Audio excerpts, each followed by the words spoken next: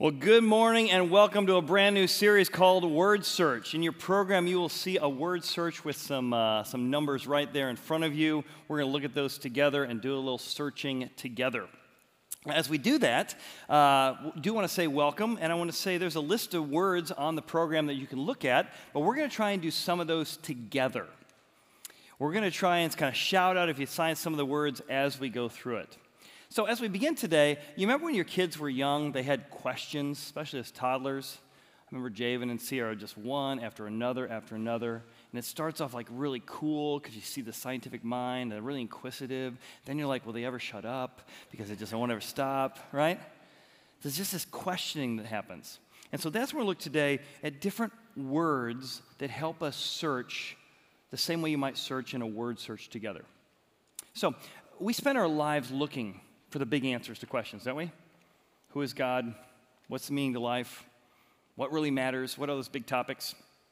And it's interesting because in the Bible, one of the things they do is that Jesus is referred to as the Word. He's the source of all logic. He's the source of all meaning or hope. Is that true? Is it not true? But let's look together and see if we can find it. And that's what we're going to do in the series. Can we find if Jesus really is the Word? So who can find the word word? I'll put it on the screen here. Who can find the word? Where would you find that on the list here? At the bottom. All right, word. Good job. So word, the source of logic, the source of meaning, the source of purpose. Another description that's given in the 4 biographies we have of Jesus is that he is a prophet, a spokesman for God. Anybody find prophet? Yeah, right there on the right-hand side. All right, can I say up, down, left, right, or middle? Okay, prophet going up and down. Good job. Prophet. He's a prophet of God. He's also described as that of a shepherd, someone who comforts us, gets us out of a hole when we get stuck, puts us over his back when we're kind of weary and tired, occasionally kind of bonks us on the side to get us back on the right path. Where can you find the word shepherd? Shepherd. Diagonally from the middle. Top, bottom, or? Oh, so the S, I see, right? So the S, I see, yep, diagonally. Nice job. Shepherd. So Jesus is found as the shepherd. He also says there's times in your life that things just feel very hard to navigate. It can be dark. It can be mysterious. So Jesus says he is the light. He is the light that can bring guidance and wisdom into our life. That's what the Bible claims. So see if we can find the light together. Can we find the light? Top, yes, the top, light, right there. He is the light. Now, the Bible makes all kinds of religious claims. It would make sense that religious people have a religious book that makes religious claims. But let's take the perspective of a skeptic. How do we know what the Bible says is true? How do we know it's just not made up? How do we know it's just not Aesop's fables? Is there any evidence? Can anyone find the word evidence for me? Because we're going to be searching for evidence in our series today. Evidence, is that to the right, left, or the left? Okay, evidence. Oh, the E on. Okay, here's the E going diagonal. There it is, evidence. We're going to be looking at evidence. So there are many other questions. So if I get boring today, you can keep looking for the rest of them. But we are going to be looking at the question. Number 1, we have 4 biographies written about the life of Jesus. We're going to examine those together in the next 5 weeks. Number 2, because we got Father's Day in there, if you wonder why there's 5. Number 2, we are going to see, is there historic data and evidence to support these as viable historic documents? And then 3, if there is, what did these books say about God, about Jesus and the meaning to life? I mean, is life more than just accumulating, getting bigger stuff, eventually dying with the biggest toy chest? Or is there more to life? And if there is, what would God and how does Jesus have to do with it all? So the Bible makes this audacious claim that there is more to life than just the temporary things around us. There is an eternal aspect to life. And the Bible makes this bold claim that God wanted us to know the meaning of life, so he came to earth to tell us. And that we have these different, this book called the Bible to tell us about that. All right, well, how do you know that book is reliable to know if the stuff it says about the meaning of life is true? I got invited when I was in my early 20s to speak at Emory University. And I was younger than most of the people in the audience. And the audience in general were curious to mostly skeptical, maybe half hostile to the premise they'd given me to speak on. The Bible is a historic document that can be trusted. I may have been the only one in the room who held that position. So as I began the conversation, I said, well, let's start by, I pulled out a dry erase board. I said, let's write out all the reasons why the Bible is not reliable. And pretty much I got to hear for the next 30 minutes like a shotgun shell against the Bible, all the holes in the Bible. So I got to hear things like, well, the Bible's not reliable because all the copying errors over time. There's a lot of supernatural things. Obviously, those don't really happen, so we can't believe a book that has supernatural things. It's like magic or fantasy. How do we know that what Matthew, Mark, and Luke, and John say are true? Because we got other Gospels, like the Gospel of Judas, the Gospel of Mary Magdalene. They say something totally different. So why do you choose these books and not those books? What about all the copying errors that copied over time? Probably somebody made up something and added a legend here, or somebody just made up something about how his body was missing because it sounded prettier. It sounded like, creating a story. So we filled this whole dry erase board with all these things we'd heard about or been repeated by a college professor over the years. So we got done in a very animated and fun discussion. And I said, well, let me ask you this. Put the Bible aside for a second. How do we know if any document is historically reliable? The room went very, very silent, very, very fast. I don't know. I said, let me add a few more arguments you didn't get to. One is like circular reasoning. A Christian says, believe the Bible because it says it's God's word. Well, that sounds like a bad argument. Legendary time frames. We can't trust the Bible because in the same way that Paul Bunyan probably may have lived, but I don't think he had a big blue ox that he went on. We know Davy Crockett really was a congressman from Tennessee, but I don't think he really wrestled alligators. Legends came in. What is the evidence from the manuscripts for this? And as they all scratched their head, they realized they didn't have any way to discover if any document would be historically reliable. I said, well, then could we at least bring some humility to this conversation? The Bible doesn't pass the test, but I don't know what test it would pass. Right? So maybe let's look at what are historic tests any document would have, and then how does the Bible stand up on that? Because it's hard to search for something if you don't know what you're trying to find. Fair enough? It's hard to search for something when you don't know what you're trying to find. So we're going to look at that together, and I want to show you these 4 biographies, Matthew, Mark, Luke, and John, and we're going to ask ourselves, what are the objections to it? We'll cover them over the different weeks together. And what are some rebuttals to those objections? And then after spending about a third of the message, half the message on that, if they are reliable, we're going to look at Matthew today, and what did these biographies say about the biography, the guy he wrote about? I know, I made up the word, but the guy they wrote about, Jesus. What do they say about him? What's he like? What do he say about the meaning of life? If he is God, what do I want to know if I have access to that truth? So I'll start with the biographies. Are they really true? And if so, what about circular reasoning and legends and all these different things? Well, what are we trying to find here? Well, we're trying to find what makes any document true. So within these biographies, let me give you a couple lists. What a historian will do is say, whenever we look at a document, we want to see, do we have any eyewitness accounts to what happens in the ancient time? 2, do we have any testimonies from those eyewitnesses written down that we can confirm and compare?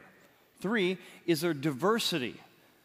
They're not just all the same 2 guys who conspired with him. Are there people living at the same time who reference him? The diversity of the eyewitnesses. Then, is there general agreement on the storyline? So that's what we're looking for. And this whole objection of circular reasoning, is the Bible true because it says it's true? I think you're going to see there's a whole lot more to this argument than just that circular reasoning. I had a buddy who I met when I first came here about 20 years ago. He came to our church, good friend of mine, and he was a CSI investigator down in Cincinnati. So he was the first on the scene to crimes, first one investigating eyewitnesses. And as we were chatting, I said, well, how do you know when somebody's lying or when they're not? Especially when it comes to eyewitnesses. He said, well, if you interview 3 people about what happened, and they all say exactly the same thing, then you know for sure that they're lying. It's the same phrase, it's the same turn, it's the same cadence. They rehearse the story because it's just word for word or pretty close to word for word. They're almost always lying. It was rehearsed. Oh, that makes sense. He said, if the witnesses tell you a story that's totally incompatible, that doesn't agree on the storyline, they got like, this happened in fall, this happened in spring, this was on a Tuesday, this was on a Saturday, it was downtown Cincinnati, it was up in Mason. If there's big contradictions and no agreement to the flow of the story, they're probably lying. He said, but the truth from multiple eyewitnesses will have an agreement on the storyline and should always have apparent contradictions because of different vantage points, different personalities, and different perspectives. I went, wow, that's fascinating, because that's exactly what you see in the biographies of Jesus. You see different perspectives on one account with an agreement on the storyline with a few apparent contradictions. Think of it this way. How do we know Abraham Lincoln existed? Well, you might say, well, what if I found the personal notes from Abraham Lincoln during his lawyer days? And I said, I've got copies of these we found in his old home in Illinois. And then we actually find that when he was doing the Lincoln-Douglas debates, we find Douglas notes when he was debating him. Abraham Lincoln said this, and I rebutted him here. It was really clever. So we have other documents from somebody that saw him and was with him. Okay, so now we get two piles. Then we have another book, a biography, written by somebody in Washington, D.C. that worked with him for a while and literally walked with him through his presidency, and we have that book. Now, if I said these three documents together give evidence that Lincoln existed, you'd say that makes sense. What if I took these three things and I duct taped them together or stapled them together? Would it now be circular reasoning to refer to the first chapter as a reference to the second chapter and the third chapter? No, that wouldn't be circular reasoning. That would just be convenient. I didn't have to go find the documents over there or the ones over there or the ones over there. So it's helpful to understand what the Bible is. The Bible is actually a set of bound biographies. Matthew was a document found over there. And Mark was a different document found over there. And Luke was a different document written at a different time over there. And John was written over here, actually many, many years later. So these are separate, different archaeological scrolls and biographies that have been bound together for us. So it's not circular reasoning. You're just citing different sources and seeing if they collaborate and agree. Does that make sense? So that's helpful to understand. The Bible is a set of bounded biographies. So who wrote them? Well, you get into diversity. One biography is written by Matthew, a wealthy Jewish Roman tax collector. What's the big deal? The Jews hated the Romans, and they hated tax collectors, because tax collectors were like selling yourself out. And this guy, who would not have, if you were going to pick somebody to write Jesus' biography, you wouldn't pick a tax collector. Hey, let's pick somebody who hates to write Jesus' biography. It automatically gives that credence of like, if you're going to make it up, you wouldn't do it this way. And so you have both Jewish perspective, a wealthy perspective, a Roman perspective, and somebody you never want to write it if you were trying to sell this thing. Then we find another biography written by a guy named Mark. Who the heck is Mark? He's not one of the disciples. He's literally this unknown Greek guy. And we get a Greek perspective on Jesus' life, teaching, death, and resurrection. If you want to make up a story that's credible, you make up somebody famous. Hey, Thomas said this. This is the Gospel of Peter. We have a diverse biography written by somebody that really was relatively unknown. Here's the other thing. In the ancient world, nobody had biographies written about them. Only the wealthiest of wealthy could afford it. And then they paid somebody to write nice things about themselves. To have not one, not two, not three, but 4 complete biographies of a person living in the ancient world, this isn't just a silver standard. This isn't just a gold standard. This is the platinum standard. No one has this in the ancient world. This stands head over head over head of all the other documents that are available in our ability to compare and look at these different things. So then we get to Luke. Now, Luke is interesting because Luke is a doctor and a historian. In fact, many historians today, religious and irreligious, consider him to be a first-rate historian because he says there was a place 1 day's journey to the north of Jerusalem. Archaeologists dig down, And sure enough, they find what he talked about 100,000 years later. And he tells us that he wasn't one of the disciples. He tells us that he interviewed, and he cites dozens of eyewitness interviews that he did. So when you're reading this biography, it's actually a combination of firsthand eyewitness accounts. So you have not one, not two, but you have actually multiple eyewitness accounts within here. Then years later, John, a disciple of Jesus, a follower of Jesus, someone who saw him live, die, and raise from the dead, gives his account. And he also cites dozens of eyewitnesses. So within these 4 biographies, we have unheard of amount of evidence to compare, compared to any historic document. And circular reasoning doesn't hold up because these are separate ancient documents we have found. All right, what about the legends, all right? Well, yeah, but you had maybe Jesus existed, maybe he was around, but he didn't raise from the dead. All this stuff kind of, turned into legends years later.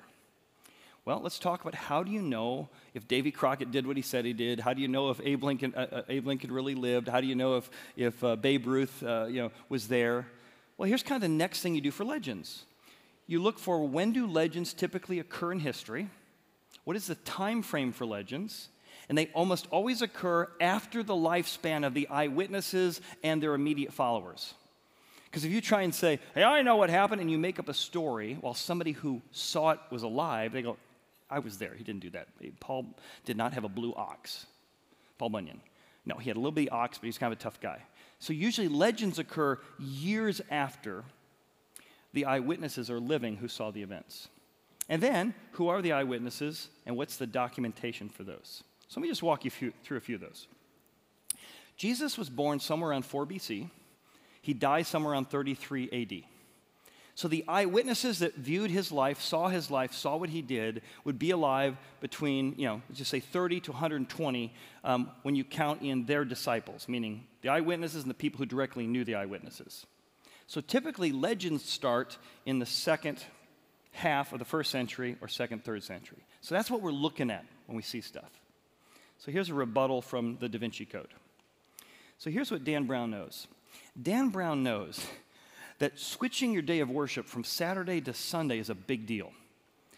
Tens of thousands of Jewish people who have celebrated worship on Saturday since 1500 BC changed the day of worship to Sunday. What would be a catalyst to that? So Dan Brown says in the Da Vinci Code, it didn't happen way back in Jesus' time. Constantine shows up, and he shifted the Christian Sabbath from Saturday to Sunday to coincide with the pagan veneration day of the sun at 350 BC. And you read that, and you're like, wow, that sounds pretty strong argument. So he's saying there's no evidence prior to 350 that they ever shifted the day from Saturday to Sunday, because then it might point to a major event like a resurrection. Well, I'm only going to give you a few, but there are literally thousands of these documents. Here's a couple. The Gospel of Judas, the Gospel of Thomas, and the Gospel of Mary Magdalene, they're all dating to the 2nd and 3rd century, which is the time of legends. And if you're going to make up a story and you want people to believe it, you don't pick the name Mark or Luke, you pick up like somebody famous. This was written by Judas. Well, then why did it happen 300 years after it? Oh, we just haven't found an earlier copy. Oh, this was Mary Magdalene's story. Why is it dated 250? Don't ask that question. But if you only hear part of the argument, you don't dig in, you don't realize these are all in the time of legends, and they're all Gnostic Gospels, which are teaching a philosophy called Roman dualism, which was the opposite of what Jews even believed, and Jesus was a Jew. So that's why these particular documents are thrown out, because they're not in the right time period. But here's all the arguments that go against what Dan Brown says. We have biographies written between 30 and 70 AD. Well within the early part of the eyewitnesses. And then those disciples had mentors, the disciples' disciples, they're called church fathers. We have letters they wrote. Here's just a couple. 137 AD, written by a Roman, not a Jew, but a guy who converted in. And he says, at 137 AD, Jesus arose from the dead. He exhibited the marks of his punishment. He showed how his hands had been pierced by nails. Well, people who saw that are still there. They'd be like, oh, no, we were there. That's not what happened. It was a made-up story. Let me go back in time, 137. 110 AD. Ignatius, a church father, oh yeah, he suffered truly. He truly raised up himself. For I know that after his resurrection, he was still possessed of flesh, and the resurrection has been fully proved. These aren't Bible quotes. These are things that validate what those 4 biographies say. Let me jump back closer again. 100 AD, the Epistle of Barnabas.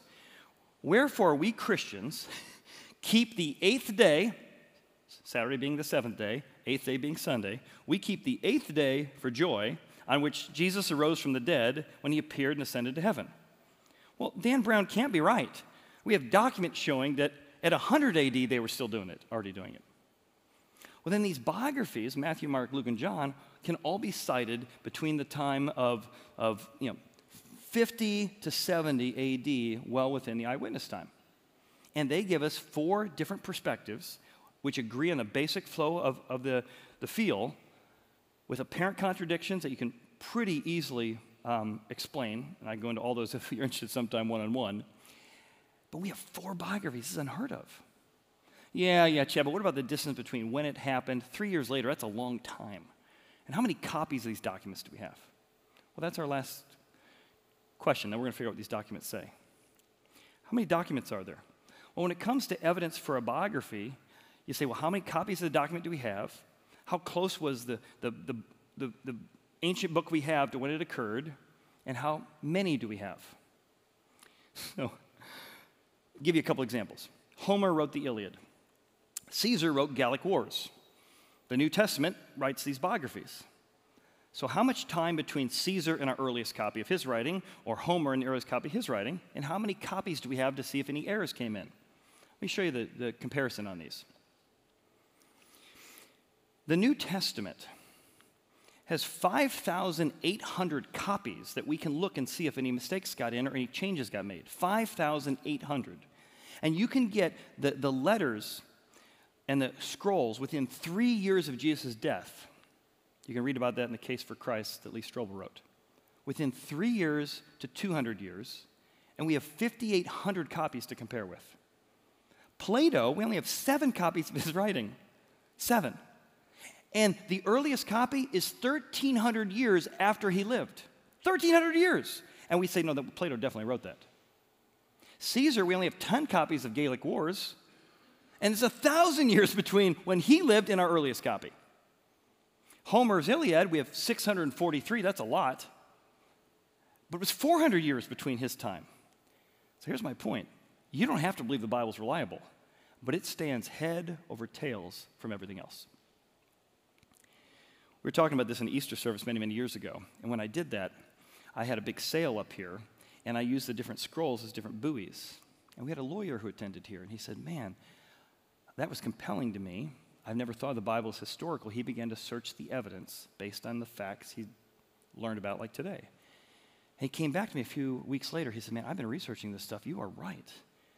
I'm going to become a follower of Jesus, not because of my faith, but because of the facts. And now that I have the facts, I want to have a faith. So these are just a few of the evidence as to why the Bible and the New Testament is a historic document for these biographies.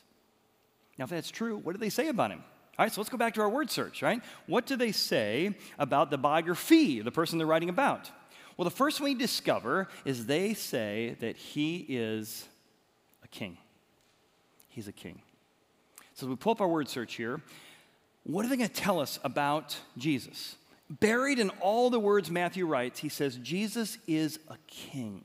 And he is a king that is born like no other king that's ever been born. And what he tells us about his life and his family tree speak to something very unique. So travel with me back in time to get a reenactment of what it might have been like, what Matthew is describing in the birth of Jesus. Let's watch. It's time. Oh, yeah. Come, I've got you. Come sit. Should we call for help?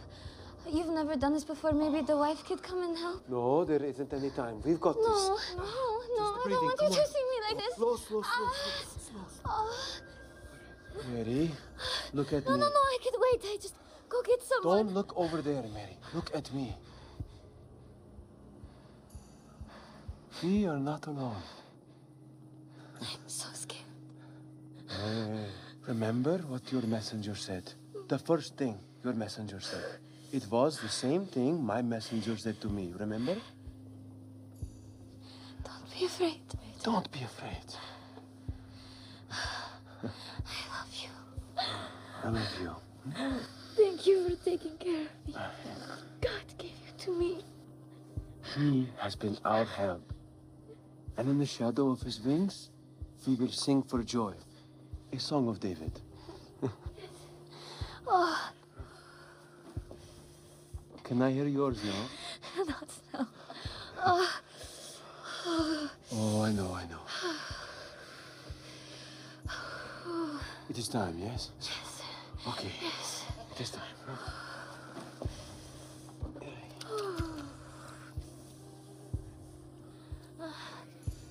It's okay. I got you. As he spoke to our fathers, to Abraham, and to his offspring forever.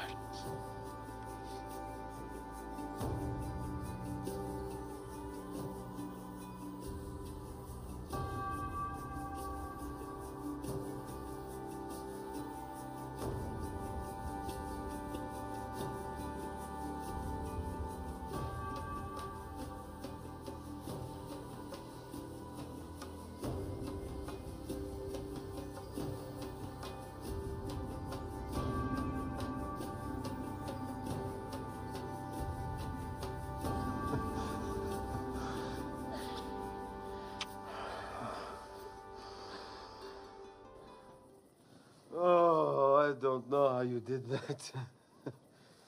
I feel like my heart is going to explode. Oh. Don't make me laugh. It hurts to laugh.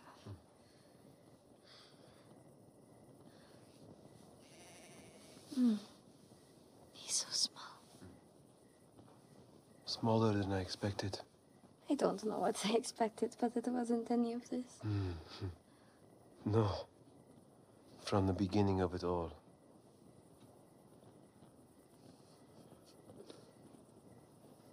So, your messenger said that he would be called Holy, the Son of God. The prophecy mentions Emmanuel. Are we going to stick with Jesus? I think we should. Probably best, huh? So that's from the TV show The Chosen. So obviously that's not the real Mary and the real Joseph. But it's a reenactment of the things Matthew's talking about. He says, number one, this is not the Messiah we expected, but it is the one we predicted. And so he begins his biography with a biography. He begins his biography with a genealogy. Here's literally a condensed version of the first chapter. The book of the genealogy of Jesus Christ. Now, I know this is hard to believe the way you hear Jesus' name mentioned. Jesus Christ is not his last name. Now, you hear that all the time. Jesus! Christ is not his last name. Christ is his title. It literally means the king or the anointed one that's been predicted for hundreds of years. So it's saying, literally, let me tell you why Jesus is qualified to be the king, is what Matthew's telling us. Then he traces in incredible detail the family tree of Mary and Joseph and shows that he can trace his lineage back to Abraham. He's Jewish. So here he is. He traces back to Abraham. Also, Abraham had a son named Isaac. He came from Isaac. Well, good. God promised Isaac the Messiah would come from you thousands of years ago. Isaac then has two sons, and one of those sons' name is Jacob. So it could have been Jacob, it could have been Esau. So when it shows that Jesus is related to Jacob, you just eliminated 50% of the Jewish population. Jesus is in the right bloodline. Then Jacob has 12 sons, but the Messiah had to come from Judah. And again, Matthew is showing 1/12 of our choices got out. Jesus comes from the 1/12 elimination. He's going generation by generation to show all these predictions about the king are true, and Jesus fulfilled them all, Judah and Judah. And eventually, the Messiah, the king, had to be related to David the king, because God told David, your descendant will be the Messiah. So Matthew is opening up by showing you the family tree of Jesus to give evidence that he is the king predicted by documents they had in hand from 300 years ago, 500 years ago, and 1,500 years before. That's what they're laying out. That's the evidence they're presenting. Now, I don't know if you're into family trees and digging into all this kind of genealogy. We had a staff member who loved this kind of stuff. So she came back from a vacation. She says, oh, it was amazing.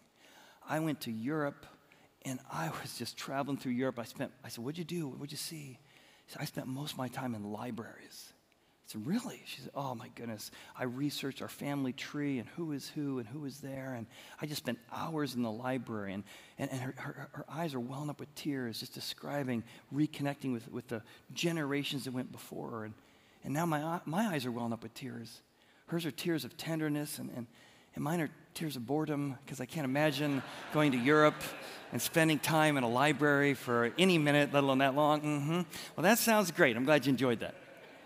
But in Jesus' day, people knew the family trees, and this was critical, because anyone who would come and claim they're the king of God, you had to meet all these qualifications. So this seemingly boring document is to cite that. I had a buddy of mine when I was in high school. He actually was looking through some old genealogies. These were more like stories of his relatives. My favorite one is he had an old uncle twice removed, 3 generations ago, kind of thing. And his uncle died, but he actually had a tomb 20 years before he died because he lost his leg. But he wanted to keep it.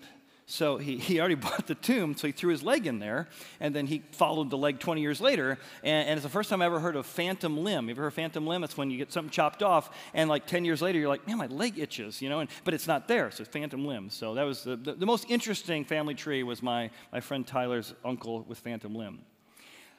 But again, Matthew is starting off with what we see as incredibly boring, is mission critical. He's the king that meets the qualifications of being a king. And this builds on the second idea. He's not just the king. He is also predicted. So let's look at our word search again, and notice again the 2 words we have here. All right, back on the screen. Let's see what we got. So within our word search, all the words are hidden in here. So Matthew's going to say he is the king, but I also want you to see he is predicted. Very specific things he did met very specific predicted documents that we have in hand and you can see in reference today.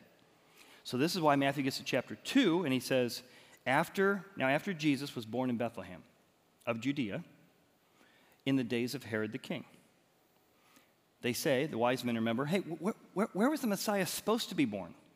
And they pull out a document from 300 years old, from something that was written at 500 years BC, and they say, well, according to the predictions, if he really is God's king, really is God's forgiver, really is God's leader, if he really is from God, he has to be born in Bethlehem. Thus it is written. They're pulling out an actual scroll to read this. And hear the reading from the scroll. But you, O Bethlehem, in the land of Judah, will come the Messiah.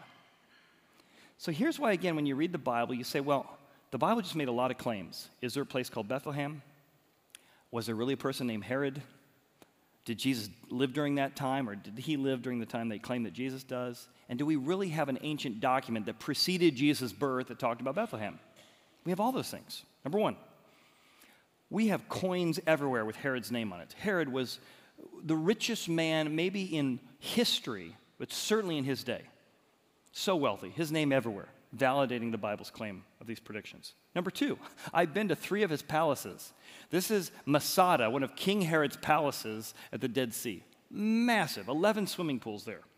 Number 2, here is his incredible port, all made out of marble, that he built on the Mediterranean Sea called Caesarea Maritime, with evidence that Herod lived during those time periods. Now here's another one, really interesting. Beth and I got to visit here. This is a spice factory that Herod made his money from. It's kind of an ancient aphrodisiac, is how he made most of his money. And right outside his spice factory was a path, a well-worn path between Asia and Africa, where tradesmen walked down this path. This would be the actual path, looking out from where Beth and I are, where the wise men would have come from the east, and they would have met up with Herod somewhere near the spice factory, and that's why they asked him first the question. Just continuing to validate that what's being claimed here, archaeology backs up. Now, think about how hard it would be to sync this stuff up. If you had a word search, I got Jesus. But in order for him to be the real predicted king, he has to, number one, he has to be from Galilee. That's one prediction. I didn't even mention that one. He has to be crucified because Isaiah 500 years BC, before the Romans even invent crucifixion, describe how the Messiah will be crucified. He has to be from a land called Naphtali, which is just up near the Sea of Galilee to the west. He's got to be descendant of Isaac, and he's got to be born in Bethlehem. And that's just a few of thousands of predictions. There is a mathematician who began to calculate the chances of one human being fulfilling just 8 predictions. Any 8 predictions in history, what would the chances be of one person fulfilling just 8? And Jesus fulfills thousands. But just 8, he said, would be 1 to 10 to the 17th power. What's that?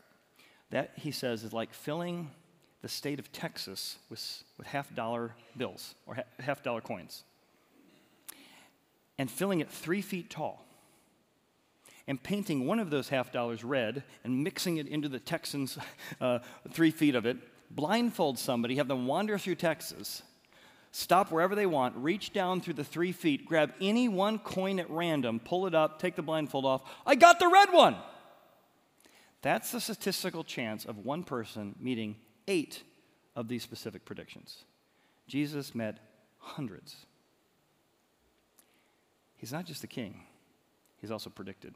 And that's why Matthew has one main keyword he wants us to think of too when we think of Jesus. Let's look at the next one. See if you can find it before it pops up. So we have the king, we have predicted, but he says he's also the deliverer. In the same way Moses delivered people from physical bondage, they said Jesus came to deliver us from the greater bondage, spiritual bondage, forgiveness of sins, but also to deliver us from death. We're all going to face the grim reaper. Jesus will deliver us from death by defeating death. And then he organizes the teachings of Jesus in the book of Matthew in 5 sections, just like Moses taught 5 books, Genesis, Exodus, Leviticus, Numbers. Jesus' writing is put in 5 teachings. And he's often talking about deliverance, a new type of law and a new type of teaching. Moses told you this, but here's the full understanding of that. So let's go in and see what it looked like for Jesus to teach about his deliverance for you and for me. Let's watch. You have heard that it was said, an eye for an eye, and a tooth for a tooth. But I say to you, do not resist the one who is evil. And if anyone should slap you on your right cheek, turn and give him the other one also. And if anyone would sue you and take your tunic, let him have your cloak as well. You have heard that it was said, you shall love your neighbor and hate your enemy. But I say to you, love your enemies and pray for those who persecute you, so that you may be sons of your Father who is in heaven.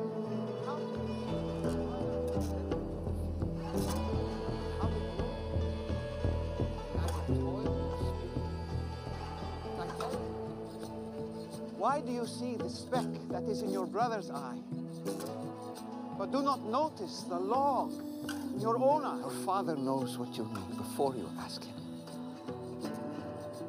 Pray then like this. Our Father in heaven, hallowed be your name. And if anyone should force you to go 1 mile, go with him 2 miles. Your kingdom come, your will be done on earth as it is in heaven. Give us this day our daily bread. Give to the one who begs from you. You may be the sons of God. Forgive us our debts, as we also have forgiven our debtors. And lead us not into temptation, but deliver us from evil. So you've probably heard that phrase a lot, deliver us from evil. But Jesus says, I came to deliver us from evil, and one of the greatest expressions of evil is death. I'm going to defeat death.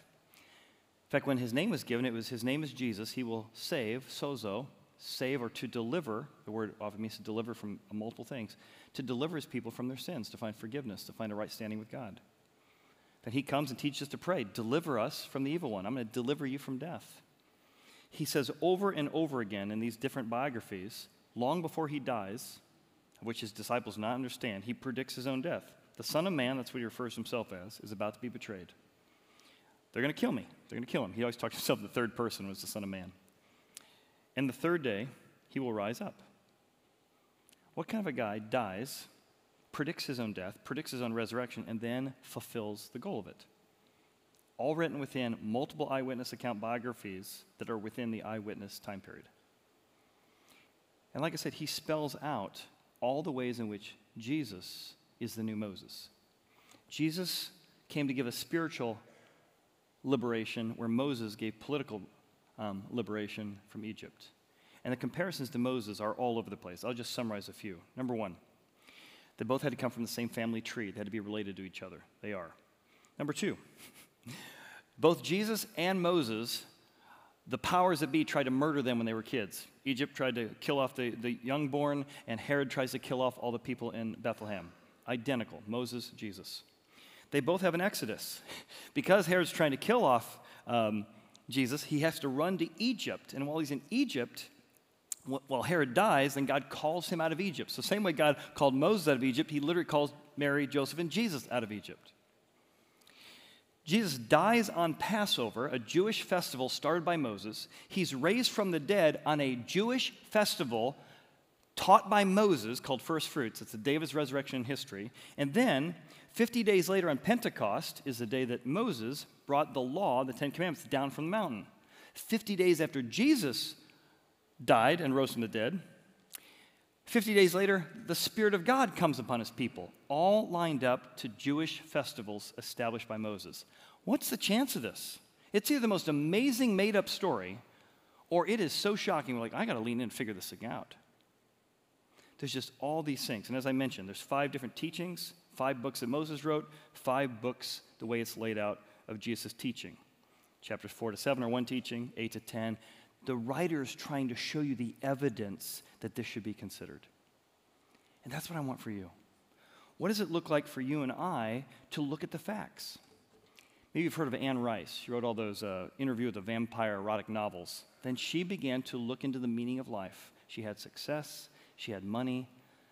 Is the Bible really true, and is Jesus who he says he is? And here's what she writes in her book, Christ the Lord Out of Egypt. Some books were no more than assumptions piled on assumptions. These are the arguments against Christianity. Conclusions were reached on the basis of little or no data at all. The whole case, which had flooded around the liberal circles I frequented as an atheist for 30 years, the case was not made. Not only was it not made, I discovered in this field some of the worst and most biased scholarship ever read. So here's what I want you to do today. That was a lot of data, right? You're not going to remember hardly any of that. But I want you to try going on your own word search. If this book even might be reliable, what would it look like for you to search for the evidence? Check my facts out. Research this on your own. Look at people who've been on this journey. Go on the journey that Anne Rice went on. See if it's true. Go on your own word search, and in doing so, let the word search you. Like, well, I don't believe the Bible. Why would I read it? I read all kinds of stuff I don't believe. Just read it. So it's the world's bestseller. You at least know something about it. Just try reading Matthew's account and just see if you don't discover, man, it's like that little scene we saw of Jesus teaching. He tells you how to love differently, how to evaluate yourself differently, looking at the speck in your eye, the log in your eye even, not just the speck of others, how to care for others, how to think about meaning and truth. Just begin to listen to the words of Jesus and see if it doesn't search you and teach you and bring something out of you. I invite the band to come out, because one of the themes that Jesus brings up throughout his life, actually, is that I am the Word. John writes a biography. He says, in the beginning was the Word, and the Word was God, and the Word was Jesus who took on flesh. And if you get close to this God, and you begin to study and let the Word search you, you will find, you can't even explain it, but I'm starting to find meaning. My depression is starting to let go. My sense of what really matters is starting to change in a way that's really bringing me fulfillment. I'm learning how to love my wife or love my husband in a little less selfish way, and it's really taking a good marriage and letting it even flourish more. Begin your own word search, and then let that word search you. Just read like a page a day, a couple pages a day. The whole biography of Matthew will take you like maybe a week. And just see who this Jesus is. Because one of the themes used for the whole Bible is that he wants to be your light. A guiding light that helps you make decisions, get back on the right path, find forgiveness, but ultimately defeat death for all of us.